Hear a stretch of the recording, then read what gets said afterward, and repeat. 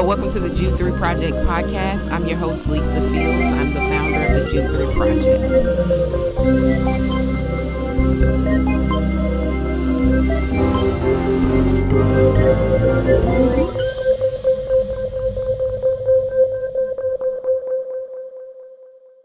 Well, thank you for listening to another episode of the Jude 3 Project. As always, I'm your host, Lisa Fields, the founder of the Jude 3 Project. And today I'm going to be interviewing Pastor Cameron Triggs. He's no stranger to the Jude 3 Project. Actually, he's been with us since the beginning and a board member.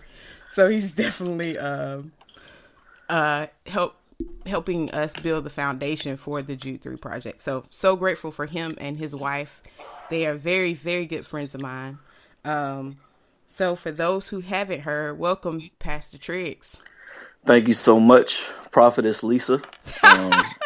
I'm very glad to be here and just encouraged to be a part of this work and to serve. And I'm looking forward to our discussion today and just kind of sharing my testimony and all those different aspects of what makes me passionate about apologetics and defending the faith. Awesome. Y'all got to stop calling me prophet. People going to think I'm like really charismatic and I go around prophesying. It's the truth. Don't. I never prophesy to people, for people who are listening. Disclaimer. Well, I guess if you call prophesying proclaiming the word, I do proclaim the word. So I guess in that term, but not in the charismatic term. And you need to change your Facebook name now to Prophetess Lisa Fields. Yeah, if that's the case. No, I'm good. I think it's going to stay the same. No titles in front, just Lisa goes perfectly. So, Cam, for those who know you and those who obviously, well, for those who don't know you and those who know you, tell us a little bit about your early life as Cam Triggs before you added the Reverend onto it. Yeah, sure. I kind of had a nominal Christian experience growing up. I would say I did not grow up in the church. I'm not a church kid. I'm not a PK, anything like that. I grew up in a single parent household. My mom was a hard worker and loved my sister and I. 2 years old, she drove and got away from different particular life circumstances, and we just ended up in Jacksonville by the providence of God. It's actually how I ended up here. Did not go to church for the most part on a regular basis. We were CEO Christians probably at best, Christmas, Easter only, maybe random Sundays. Wasn't a church kid with no Sunday school experience. Every now and then I would visit with a friend, family friends who may have had a church experience. And so my upbringing was, I would say, fairly secular, to say the least. I was drawn to different male figures, negative and positive, because I didn't have a father figure in my life.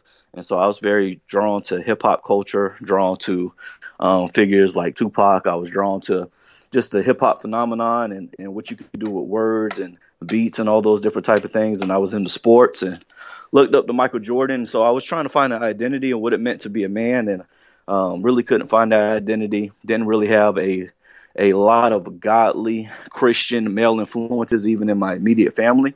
Mm-hmm. And so particular circumstances, I kind of began to learn through God's common grace, just instilling in me what I didn't want to be. Mm-hmm. From negative influences. I knew I didn't want to be a man who ran away from my family. I knew I didn't want to be in jail. I know I didn't want to be involved in drugs. And so I kind of have some positive ambitions. And of course, just like any other person, we're a walking contradiction. I was a hypocrite in a lot of ways. And so I was a sinner and I needed God's grace. And through God's providence, my mom made me go to a school of the arts for middle school and for high school. And I didn't want to do it, but she really was, very adamant that I got a proper education, and public school was definitely our option at that time. But a school of the arts was better than a lot of the other options I would have been available towards. And I ended up learning guitar. And from me learning guitar, I had a lot of friends who were cultural Christians, kind of grew up in the black church, and I saw that they were getting paid every Sunday by playing in church. And I was like, man, that's a sweet gig. All I got to do is show up to a rehearsal and show up on Sunday, and I get paid. I need to learn how to play this gospel music. And that's how I ended up going to church on a regular basis. And long story short, there was a security guard at my school named Alonzo Jones. He was an organist, began to talk to me, mentor me, finally ended up sharing the gospel. And, of course, I was attending African-American church, and the pastor there, Ernie Murray, was faithfully closing with the cross and the gospel presentation. And I just had this fear. I had this angst of what would happen to me if I died. I knew I was a sinner. I knew I fell short. And I knew that, if God judged me according to his law and his standards, I may lift my eyes up in hell. And I wanted a relationship with Jesus Christ. So at the age of 17, first time actually hearing Jesus Christ died for my sins, that Jesus Christ wanted a relationship with me. As I said, I've been to church, but I did not hear the gospel presentation. And it came through a personal invitation, through a mentor, somebody who reached out to me, and it came through faithful proclamation in the African-American church. And 17 is when I gave my life to the Lord. Amen. That's awesome. Pastor Murray actually was my neighbor growing up. Oh, yeah. Yeah. He always walks.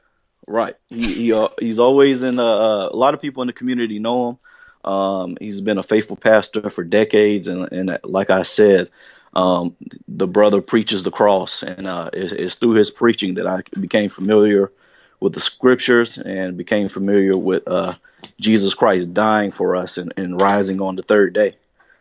Amen. I think he always ends like that too. Yeah, and ain't nothing wrong with that either. Yeah. So next time I come hear you preach, I want to hear you at the cross, but I want you to do it the way Pastor Murray did it. Hey, I'm going to get to the cross in the beginning, I'm going to get to it in the middle, and I'm going to get to it at the end. So, how was I know after you left, after you went to, after high school, you went to UCF, correct? Yes, correct. And did you start off, I know you studied religion, did you start off as a religious studies major? No, I actually didn't. University of Central Florida was actually the only college I applied to. Actually, I applied to FAMU as well. But by the time I got my acceptance letter from FAMU, I was already accepted into University of Central Florida. They gave me scholarship money.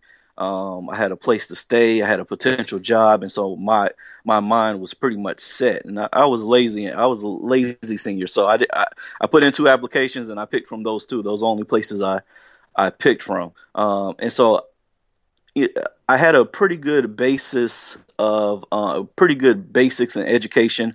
I had a 4.1 GPA when I was graduating from high school.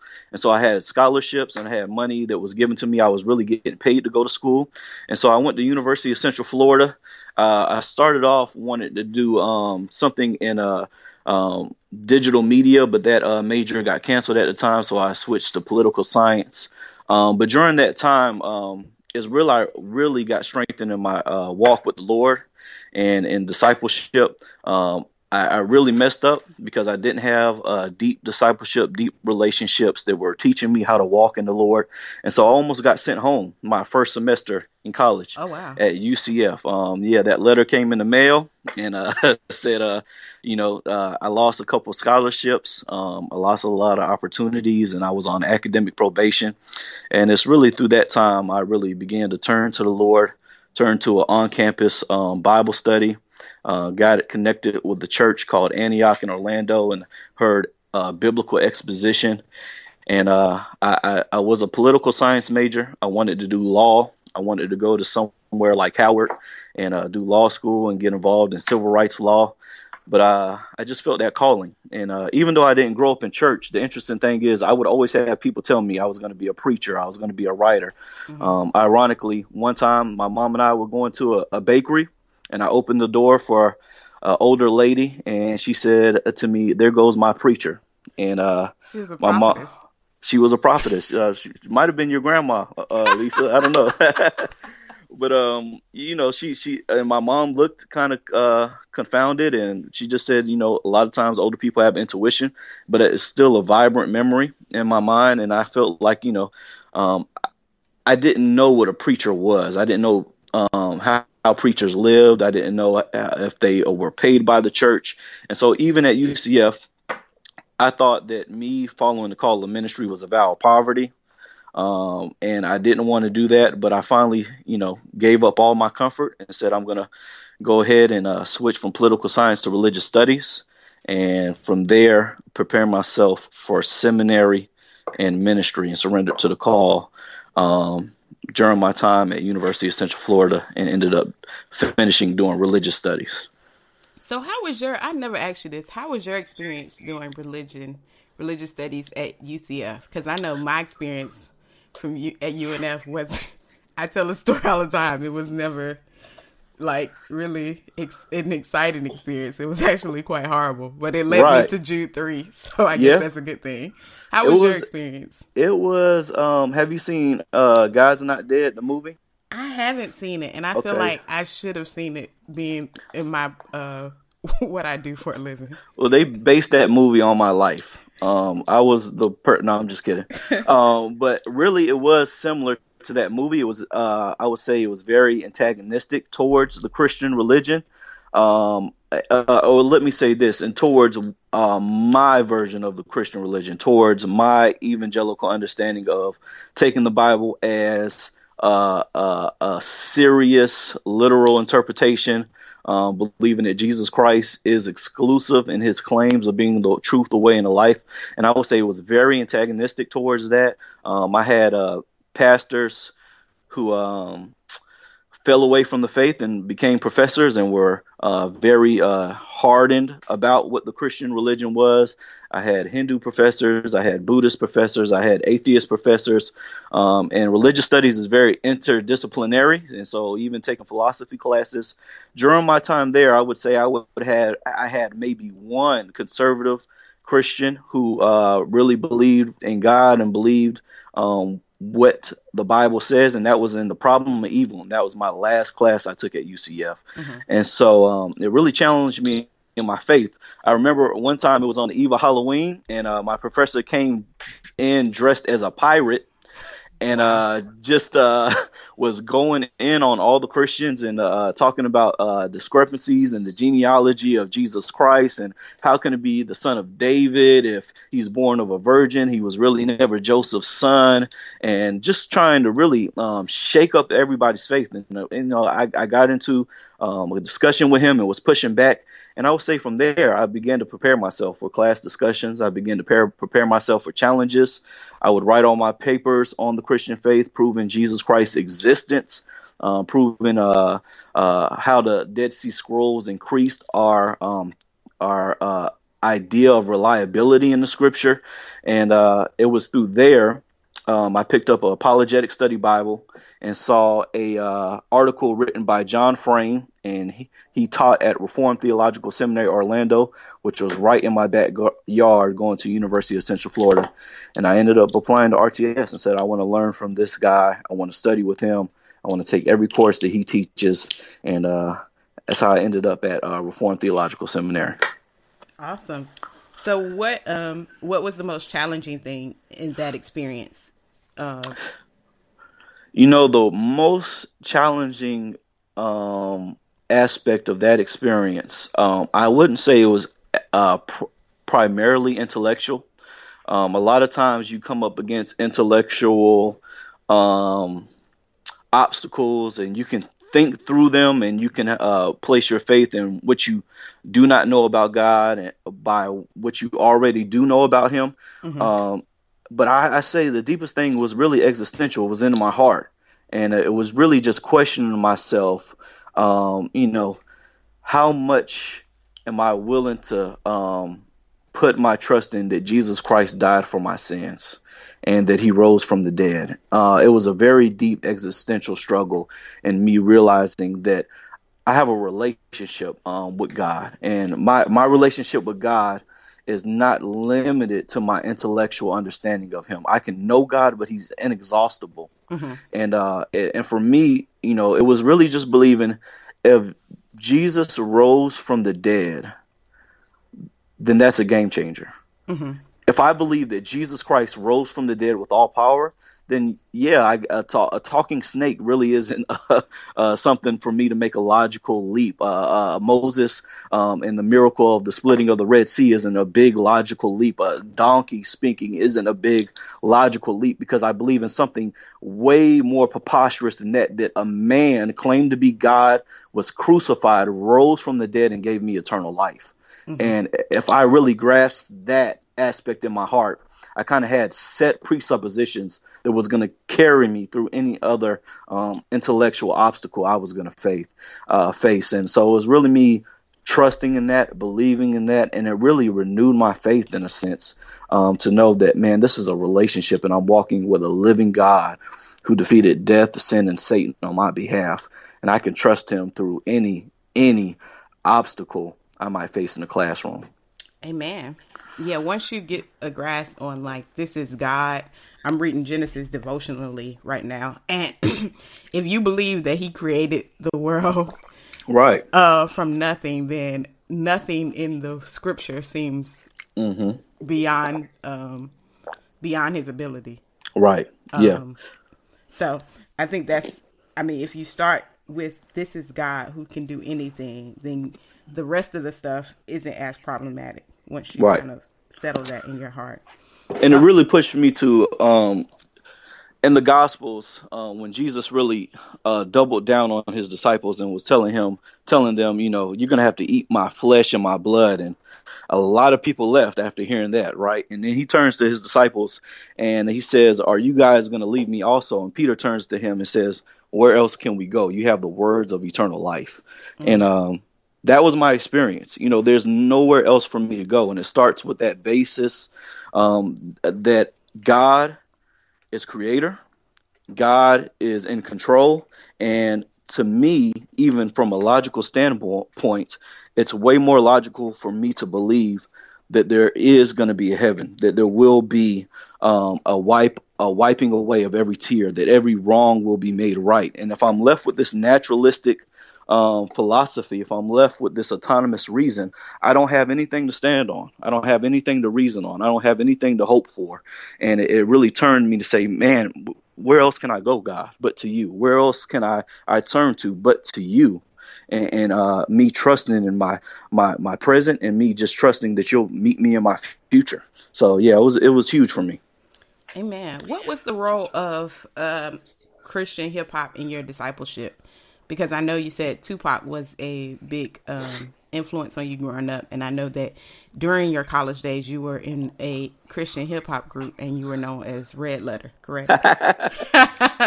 You're doing all this research and airing my dirty laundry. Yeah, I actually know that because Tamara told me that. Yeah. So I was actually part of a Christian hip hop group. Ironically, I was not a fan of Christian hip hop when I first became a Christian. Mm-hmm. I thought it was lame. I thought the beats were lame. I thought, you know, they were very limited in their scope, that the topics they could talk about. And it was at UCF I really got exposed to Lecrae, Reach Records, Flame, The Truth, and all of the other great artists that really captivated my imagination and kind of drew me into the culture of Christian hip hop or holy hip hop. And I began to, you know, really dive into a lot of their lyrics. A lot of it was very sound doctrinal content.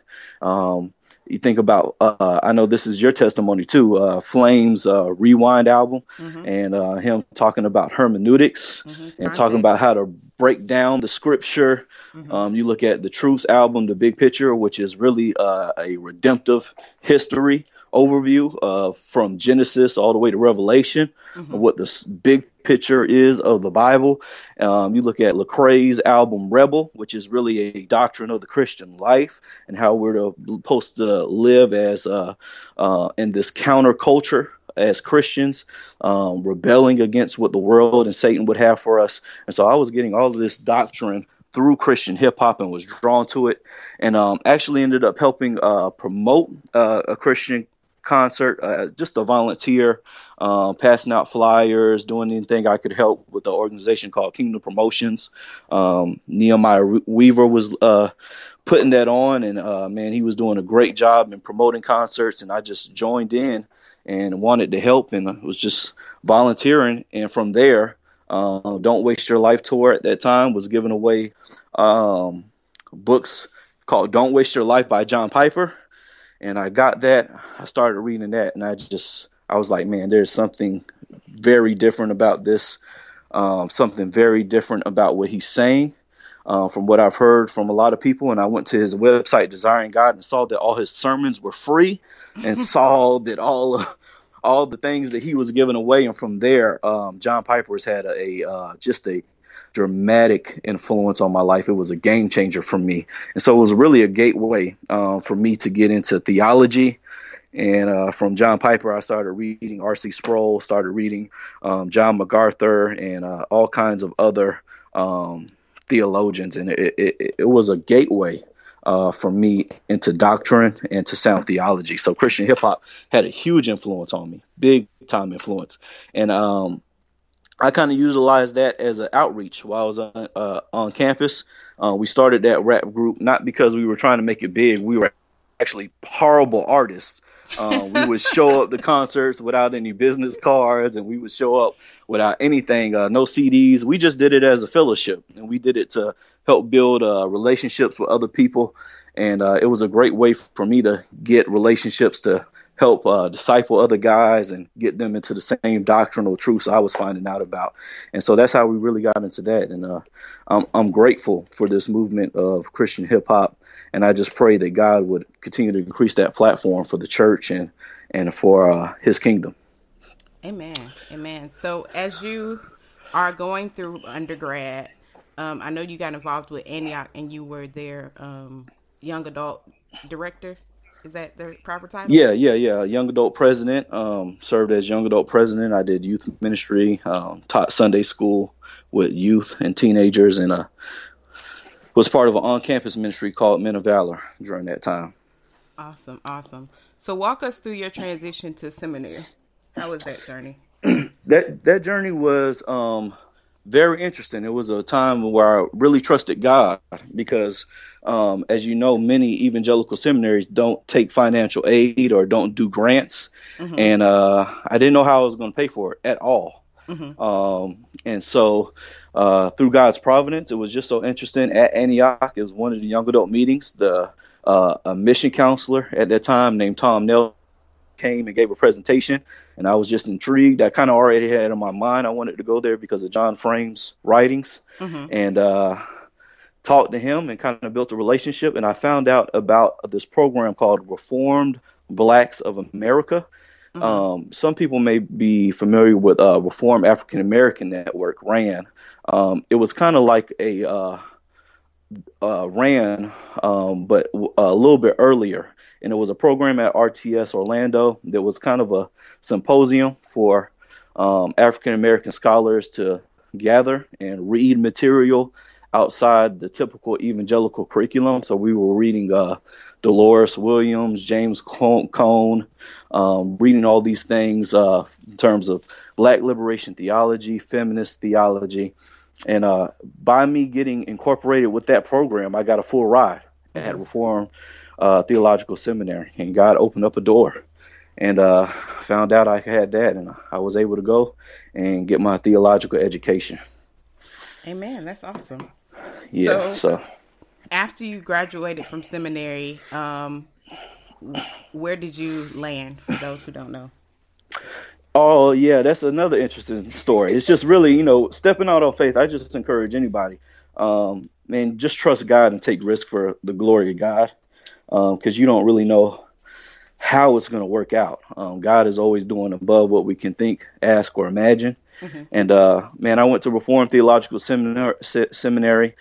And for those who don't know, going to a predominantly white evangelical seminary as an African American, you kind of take some cultural risk, I would say, because number one, Reformed Theological Seminary was a part of the PCA, so it's a Presbyterian oriented seminary. It's interdenominational. Different people from denominations come there, but their ties are very much so Presbyterian.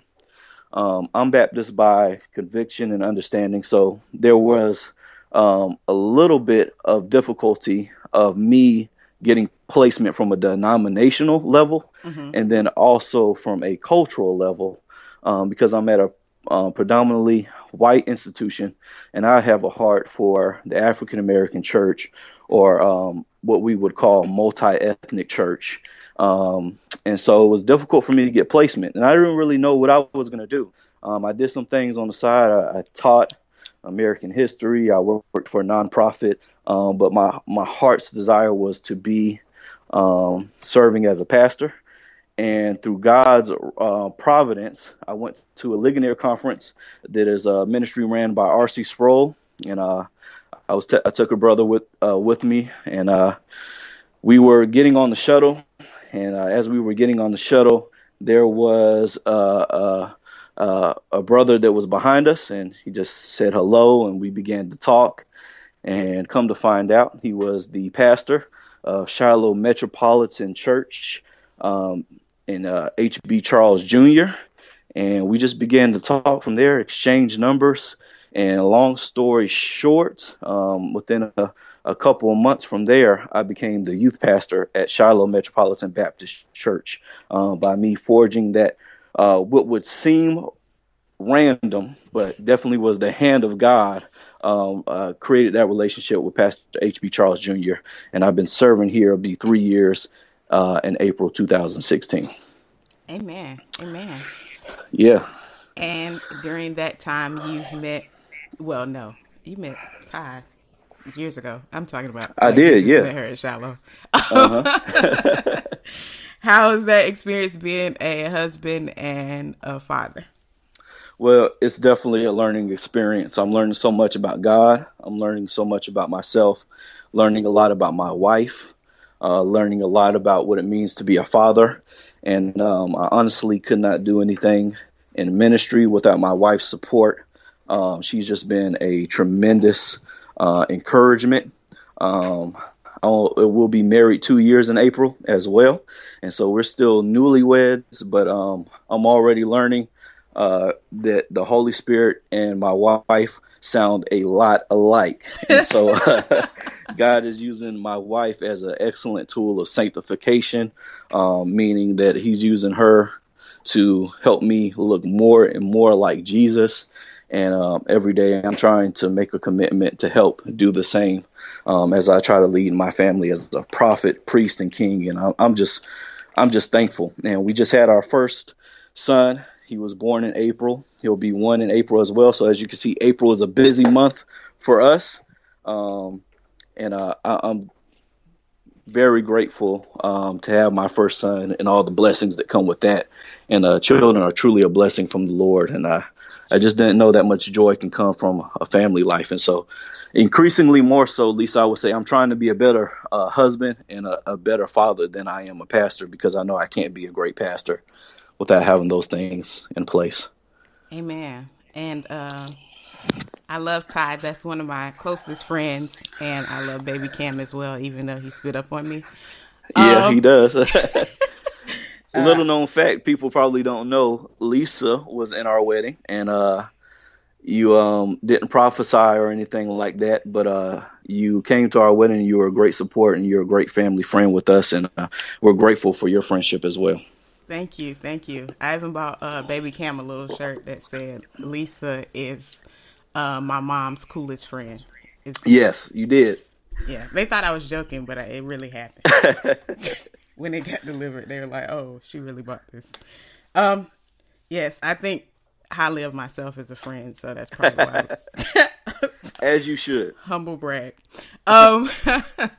So enough about your life, Pastor Triggs. Tell us a little bit about why you're passionate about apologetics. So for me, it's really twofold, and it relates to my testimony I just shared. I believe that apologetics, the discipline of defending the faith, is essential, number one, for the next generation. So I'm a youth pastor now, serve as a youth pastor, but my exposure to apologetics, when God opened my eyes of its crucial need for the body of Christ, was on a college campus. I was a freshman, and I repeatedly saw people walk into their humanities class. I saw people walk into philosophy 101. I saw people walk into their world religions class and get their Christian faith shook to the foundation. Mm-hmm. And for me, I think it's pivotal.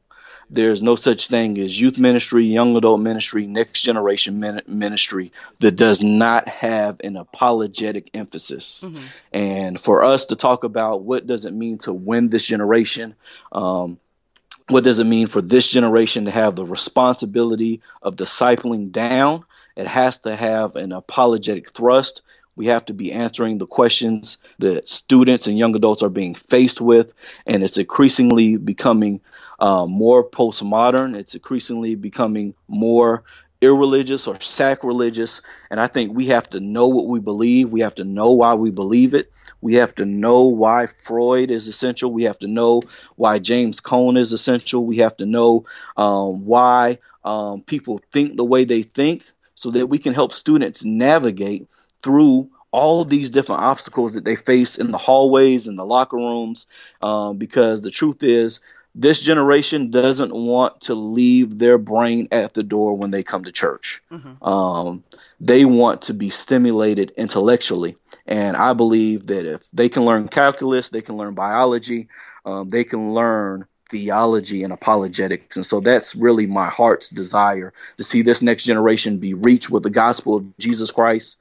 And I believe that cannot be done if we don't have a strong apologetic emphasis and really helping the believer think about all the rational aspects of the Christian faith. The second point is, the second entry point would be, of course, urban and African-American context. Mm-hmm. Similar to your testimony, as I got involved in apologetics, there are very few platformed, I would say, Black and brown scholars who are doing apologetics. They're out there.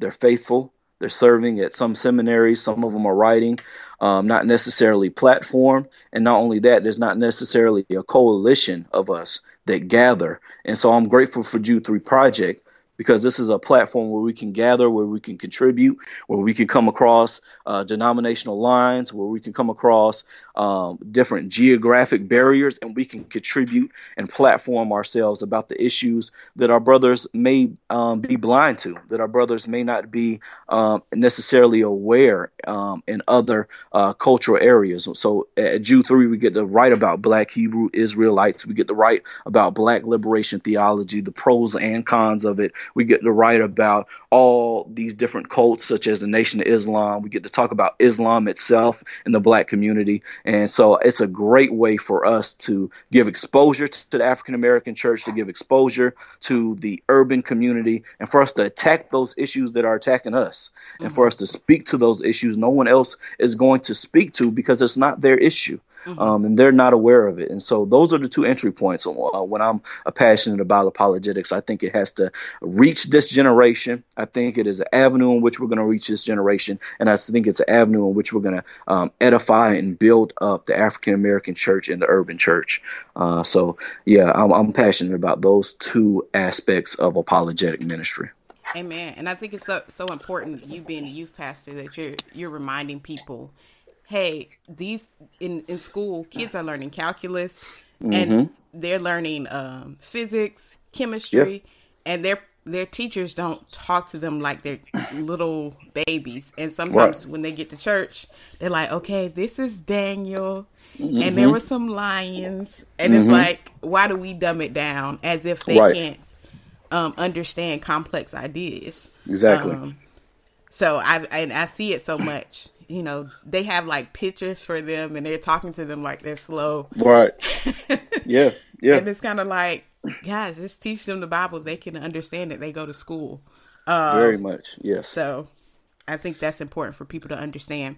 Yeah. You wrote a great blog for Jude 3 as it relates to apologetics in the African American community. Mm-hmm. What do you think is the most crucial, one of the most crucial things that we need to be addressing as African American apologists?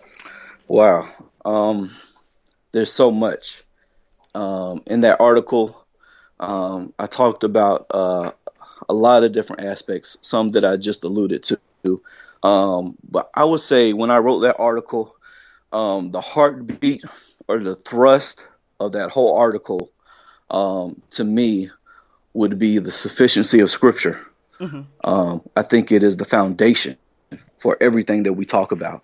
I think God's written and spoken revelation equips us to be defenders of the faith. It is our sword when we go to battle with other worldviews that do not agree with Jesus Christ. And I would say that a lot of these issues, whether it be a particular theology, whether it be a cultic movement, whether it be social justice, I believe that a lot of them arise because pastors, those sitting in the pew, at the heart level and at the practical level, we're not subscribing to the sufficiency of Scripture to renew our minds and for it to shape how we view the world. And I know to some people that may seem like a cliche answer, and that may seem like an answer that is really out there in the clouds. But I say at the basis of it, when we talk about any of these issues, we have to go back to what God's word says, or we're lost. Mm-hmm. If it's just autonomous reason, if it's just our thoughts, if it's just our opinions, there is no way we can persuade others to take their thoughts captive to Christ. There's no way I can persuade anybody. It is the word of God, which is the sword that pierces our hearts and thoughts, that goes to the intentions of the heart. It is the word of God that really is a lamp and a light unto our path. And so we need the word. And so I would say if people go to that article, it was called A Suggested Agenda for African American Apologetics. The thrust of that, I didn't say it, is really taking the sufficiency of Scripture and making it contextual to the various issues we face in the African American church or urban context.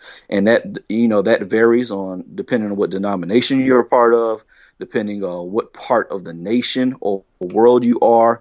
But I would say at the heart, we have to get back to the sufficiency of Scripture, the teaching of the Bible, and us just demonstrating this is a faith that was delivered to the saints by the apostles. And we have something to believe, and we cannot waver on what was delivered to us. And for me, I want to be a man who takes those things that were taught to me and teach them to other men and women so they may be faithful stewards of what the Bible is telling us about the testimony of Jesus Christ. Amen. I think that's awesome. I totally agree with that. For our listeners, what would you leave as your last word? Before that, I want to thank you for being a part of the Jude 3 Project, you and Ty, since the beginning. We started it's just at started from the bottom. Yeah. We still kind of at the bottom in some aspects. But I don't think we ever imagined us being where we are this quickly. It's really a testament of God's grace because he's actually the one leading and guiding. I just am amazed at what he's doing. So thank you and Tamara for being with me on this journey and helping me so much. I don't know what I would do without you guys. So I thank God for partnering us together. So it's our pleasure. It really is. And baby Cam, we'll get him on a little the Jude 3 staff once he can walk. But what would you like to leave with our listeners? I would like to encourage our listeners. Don't merely be spectators in this endeavor. For those who are listening to the podcast, for those who are encouraged by Jude 3 Project, I just want to encourage them. Don't take this knowledge and just sit on it on a week-to-week basis. I encourage our listeners to be participators in this movement. I don't know what that means for every person, but whether it's sharing your faith at your job, whether it's mentoring a youth at your local school, whether it's getting involved in justice issues that's in your community, perhaps it's contributing to our blog, contributing to the conversation, sharing this with somebody else. But we're doing this so that you can join with the movement. This is your movement. This is your opportunity to take part in apologetics ministry. It's their ministry just as much as it is ours. And so I just encourage them, don't be spectators, participate in any way that you can and help us join this, because it's going to take co-belligerents for us to really fight this fight of faith and promote the gospel of Jesus Christ. Amen. And Cam will be in January. We start our Courageous Conversation series. And if you want to learn more, go to www.jude3project.com/courageous convo. And or you could go on our Facebook page and there's a link there. But Cam actually will be talking to Pastor Willie Francois from New York, Harlem, New York. And they're going to be talking about Black liberation theology.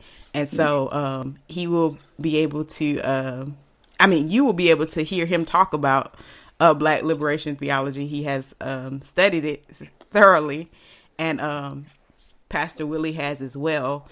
Basically, the purpose of Courageous Conversations is to build dialogue between people, African American thinkers that went to conservative and liberal seminaries and or divinity schools. So Cam went to RTS, Willie went to Harvard. And so if you know anything about how seminary divinity schools work, Harvard and RTS are completely different. Yeah. As far as teaching goes. So I think it'll be an interesting conversation. They're going to be part one. We have some other scholars and thinkers for the series. So I'm excited about it. And you'll get to see, not just hear our voices, you'll get to see our faces for this series. So I'm excited. I'm looking forward to it. It's going to be a great discussion. And I'm looking forward for us actually discussing with those issues that we may disagree about. But I think we just serve each other better when we don't do straw men arguments and characterizations. Mm-hmm. And so I'm looking forward to learning, number one.